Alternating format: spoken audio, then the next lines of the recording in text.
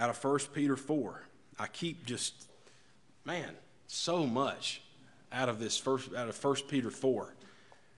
Once again, with that thought of purposing ourselves as Christ, living like Christ, acting like Christ, walking like Christ. It's our choice if we choose to live according and by His words. But I believe when we do, we glorify Him, we exalt Him, we please Him, we praise Him. And transitions here, we'll begin at verse 8. It transitions here from, well, actually, let's read verse 7, where we left off last week. But the end of all things is at hand. Be ye therefore sober, and watch unto prayer. So we looked at that verse last week and considering about how the end is near. Jesus is coming soon, morning or night or noon. We love that song here, don't we? I've been singing that this week. That's been my song this week. I've had that on my mind and heart. And so that's what we're reminded of in verse 7 is that He's coming soon. At any moment, in the twinkling of an eye, He will return. It's imminent. It's right there. But verse 8, it transitions, and it says that above all things, have fervent charity among yourselves. Charity means love. We've heard about that. Talked about that in Sunday school, amen?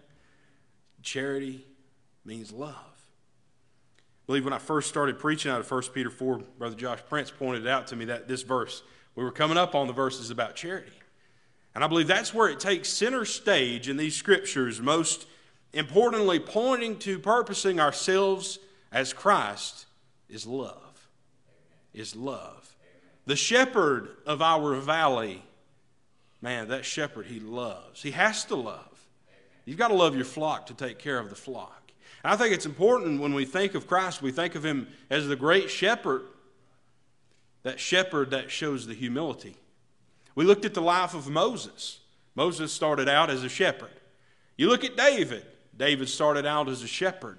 It's lowly and the humble position that requires love, care, honesty, sometimes defense, but at all times, most importantly, as it says, above all things, having fervent charity.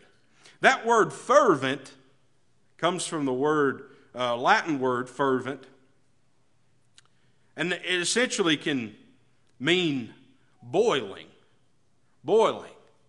I boiled some water over in the fellowship hall. And you boil some water, make tea, make coffee. And man, that boiling water, as long as it's got the heat to it, it's just going to keep on keeping on. It's just going to do its thing. It's just boiling, it's active, it's moving, it's constant, it's consistent, it's hot, it's on fire, almost. It's fervent. It's fervent. And where it says there, have fervent charity, as in your love should be boiling inside of you.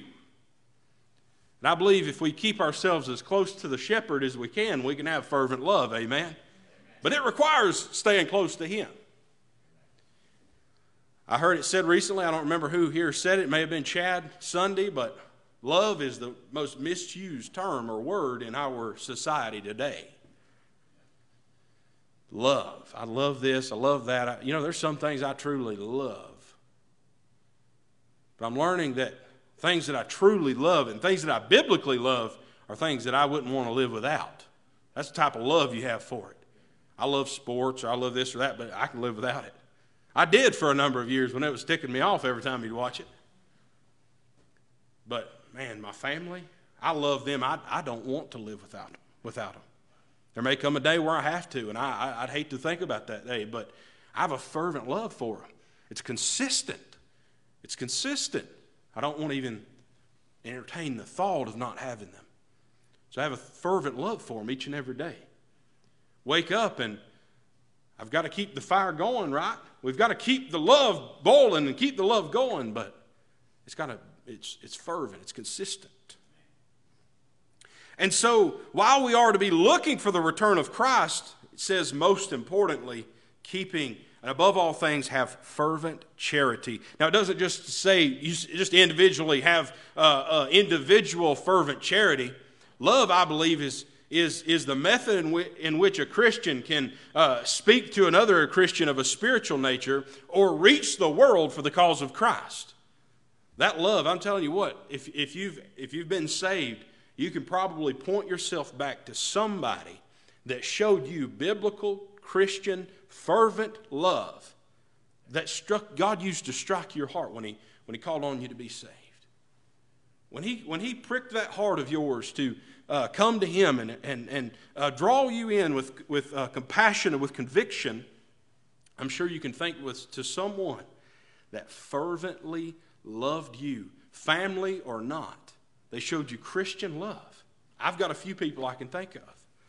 And they touched my heart even to this day because they had consistent love and they were boiling over with love. Fervent charity. Now, it doesn't just say have it individually, but it says among yourselves. Among yourselves.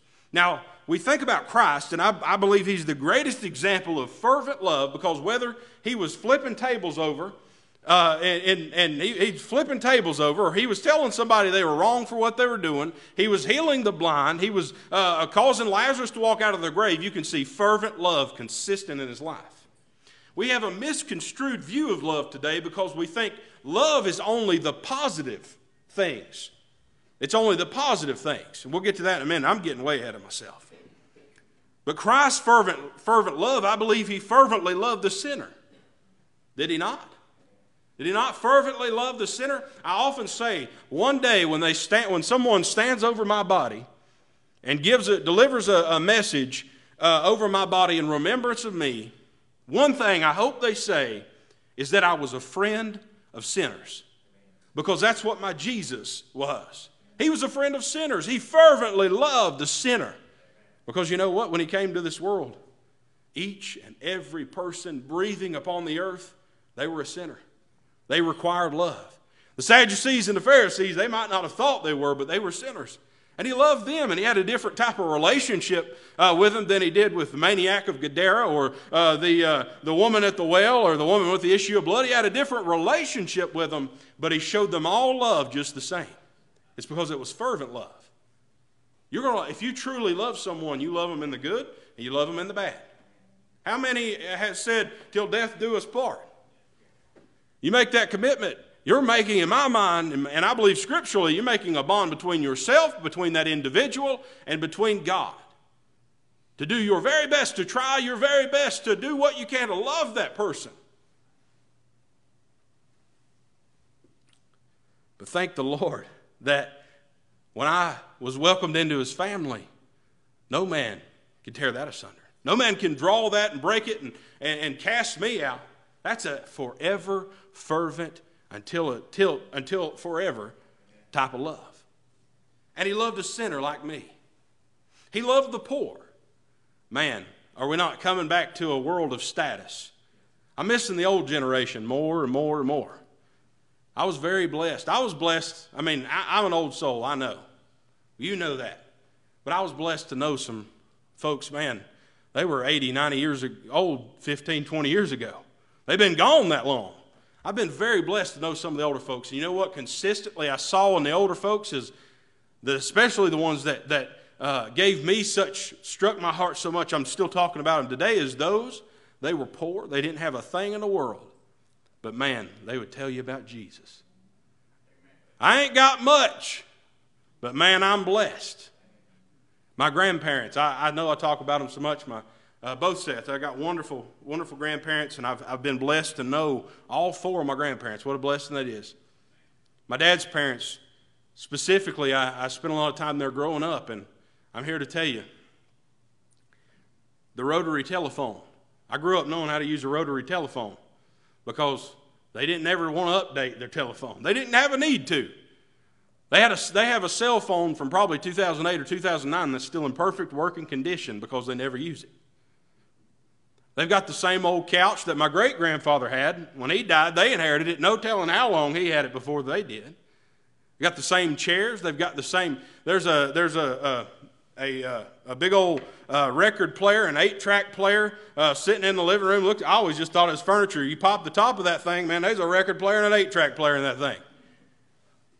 They're not people, and I am bragging on them. I love them, but you can go to their house right now and you know they're content with what they got. Both sets of my grandparents are that way, and I appreciate that because that's instilled in me a matter of, doesn't matter materially what I have. I can't get to a point materialistically where I've got stuff and I'm going to take it all with me. I've never seen a hearse with a trailer hitch on it. Ever. They don't do it. You ain't going to drag a trailer to your grave with you. This body, it goes to the ground and returns to the dust of the earth. All the material things, they don't matter. God doesn't want someone that can't let go of what they got on this world. He wants someone that's willing to say, take what you may, Lord. And Jesus, he loved the poor when the others, Sadducees, the Pharisees, those so caught up in the law, they looked down on them. Well, they're not this, they're not that. Is the class system in our country not becoming so prevalent? It's hard. I mean, middle class, what are you talking about? I mean, it's hard to understand high class, middle class, low class, whatever, no class. Because, my goodness, our poorest people in our country, and I know the people that truly, truly face. I'm praying for this gentleman without any shoes, praying for Joe, praying for Hunter. There's some, man, they really need it. But some of our poorest people in our nation have more than some of the richest people in others. We're a blessed country. And there's certainly exceptions to that. I'm not saying that at all. What I'm saying is Jesus loved those poor. And it brings me even back to that thought of dealing with the homeless, spending time working in downtown Asheville. And I catch myself thinking, man, I can't wait to get out of here. I can't wait to get away from these people. Because it's just so, I mean, it's hard to be around it 24/7. But I'm reminded and I'm remembering that Christ fervently loved the poor. He loved those that didn't have the shoes on. He loves those that has the drink on their breath, the drugs up their nose and in their arms. He fervently loves those that barely got a thing. Fervently loves those that the only way they can heat their home is drag a grill inside. Light a grill. Unfortunately, sometimes causing someone's life. My brother went to a fire the other day. He said the chimney was made out of HVAC pipe. Man, how blessed we are. How blessed we are. Jesus loves those people, the poor, the downtrodden, the beaten down. He loves them. And I should fervently love them too. I shouldn't ever look at it as, man, I can't wait to get away from this. I've been guilty of that. I'm honest with you. But I'm quickly reminded through the conviction given by the Holy Spirit, Jesus loves those people. I can deal with poor, Lord. I can't deal with drugs. Jesus loves them. They're his children. They're sheep gone astray. He wants them to come in.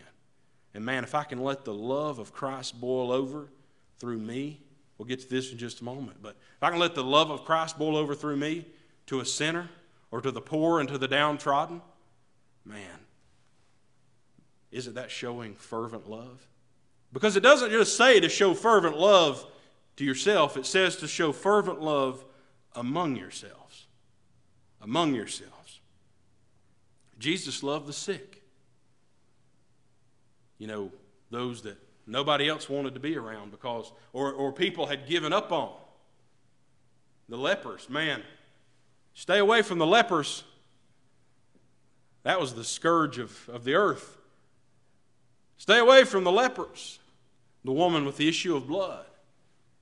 I mean, she just consistently having health issues over and over and over and over, but just a touch healed her. He loved the blind. I mean, you name it. There's a consistent story here, ain't there? the sinner, the poor, and the sick. The things we feel like sometimes we've completely overcome, we forget where he got us, where he found us. You might be able to tick some of those boxes for yourself, the sinner, the poor, the sick. You can tick those, maybe even still today. He loved them all fervently, boiling over, consistently. And he especially loved those lacking in faith. Think about old Peter cutting off the ear of the soldier. That's an honorable thing. I mean, he wanted to defend his Savior. But Peter, he often lacked the faith that things were going to work out all right. Often lacked the faith that the Lord had a plan. Come what may to Jesus, he had a plan.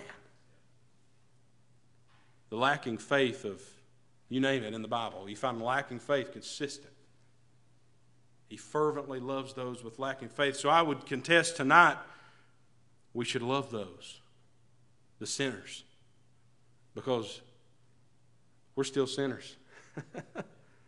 We think sometimes we're saved and we overcome hell, but man, I don't overcome this flesh until I die.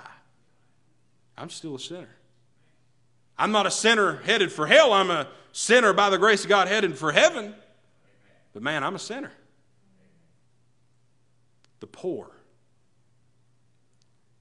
The book of James teaches about exalting people. People would come into the church and they'd have chains and gold and rubies and rings and power and money. And come take a seat here in the front. That's why I believe in the Baptist denomination throughout history, because of that right there.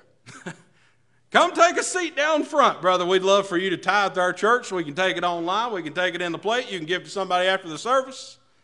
They look at people and think, oh man, this will financially benefit the church. Come on, have a seat down front. Jesus, and through his word, even through the book of James, we'll get to it at some point, teaches that we ought not have that spirit, that we exalt the poor just like we would the rich. And we think sometimes too, we look at somebody and we judge a book by its cover. Well, they don't have this, right? Heard a story one time about a man. You know the family if I mention the family, but local guy, was an old farmer. Wore his bibbed overalls everywhere. He went and milked their cows that morning, covered in mud and everything else on his overalls, and goes to a car dealership, walks in. Young salesman walks out. He says, I'd like to purchase this car sitting out here. He said, it's a new Cadillac, and I've got cash. I'd like to know what your cash price is on that car. Salesman looked at him and said, well, sir, I'm not trying to be rude, but the used lot is down the hill. He said, I didn't ask for a used car. He said, I'm trying to buy my daughter-in-law a new car. I want to know the cash price of the vehicle out front, that Cadillac SUV. I'd like to know the cash price. And the young salesman said, sir, I told you the used lot's down the hill. I'll phone down there and let them know you're on your way. What the young salesman didn't know is that this gentleman went to school with one of the managers of this dealership, and he overheard the situation and quickly told the young manager, or the young salesman, don't judge a book by its cover. That man's got more money in the bank than any of us in this place. We often judge. We look at somebody and think, well, they can't do this, or they can't. I've learned that sometimes in sales. They don't teach you not to judge in sales. They don't teach you that. But I've learned through this word, Jesus loved the poor, the downtrodden, those, man, maybe materialistically, they didn't have anything to do, but they were bubbling over with faith. They were bubbling over with love. And sometimes we got to be careful, those that we come across in life in a Christian nature. Well, they can't do this, or they can't do that, or they're not that good at this or that. Don't judge a book by the cover. Because those we're sending down to the used lot, they're his children. He fervently loved the poor. This may be as far as we get tonight. He fervently loved the sick. It's one of those things that I've learned that until something, a tragedy or sickness or something, until it hits your home individually, I've tried not to say, well, I know what you're feeling. Because there's some things I can say, I know what you're feeling, and I mean it. I've been through it. But there's a lot of things I've never experienced. Maybe you have. But we serve a Savior. He's felt it all. He was nailed to the cross, and he felt the pain of loss and suffering and death and dishonor. He felt it all when he died on the cross. He took it upon himself so that we might not have to bear that, so that we might be able to find peace, that we might find hope. He took that on our behalf. What a blessing that is. I don't understand what you're going through. You don't understand what I'm going through, but he does. Once again, before the foundation of the earth, he knew what would take place. He knew what would happen. That's how great a God we serve. Yet he gives us the free will to choose to put our trust in him. And I say we fervently love those that are sick, and we can't fix the problem. We can't fix the problem. I can't change it. I can just determine how I'm going to respond. Those that are facing circumstances, difficulties, maybe I can't completely take away all of your pain, maybe kind words, but when you lose something, you lose someone, you face a situation, circumstance, there comes a point in time. Think about back to my grandfather. Everybody goes home. The visits stop. The phone calls stop. The text messages slow down. That's when you start to hurt, in my experience. It's when it starts sinking in. That's when I had to get a hold of Jesus.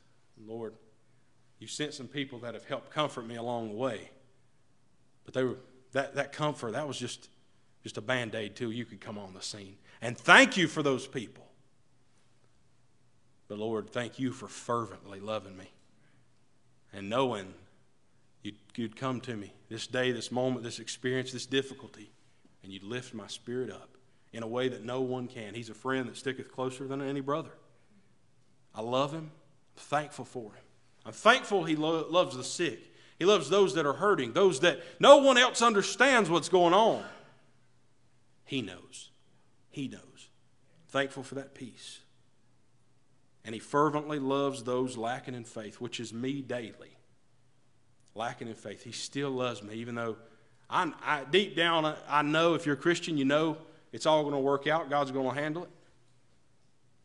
But I lack in faith often that he's going to handle it and it's all going to be okay, regardless of what the situation whatever happens. But he still loves me fervently. And what he's telling us through this scripture, through Peter, love the sinner fervently. Love the poor fervently. Love the sick fervently. Love those lacking in faith fervently. The last part of that verse, it says, for charity shall cover the multitude of sins. That's where we start really digging into the fervent charity among yourselves. And I don't feel led to continue there tonight. But Lord willing, soon.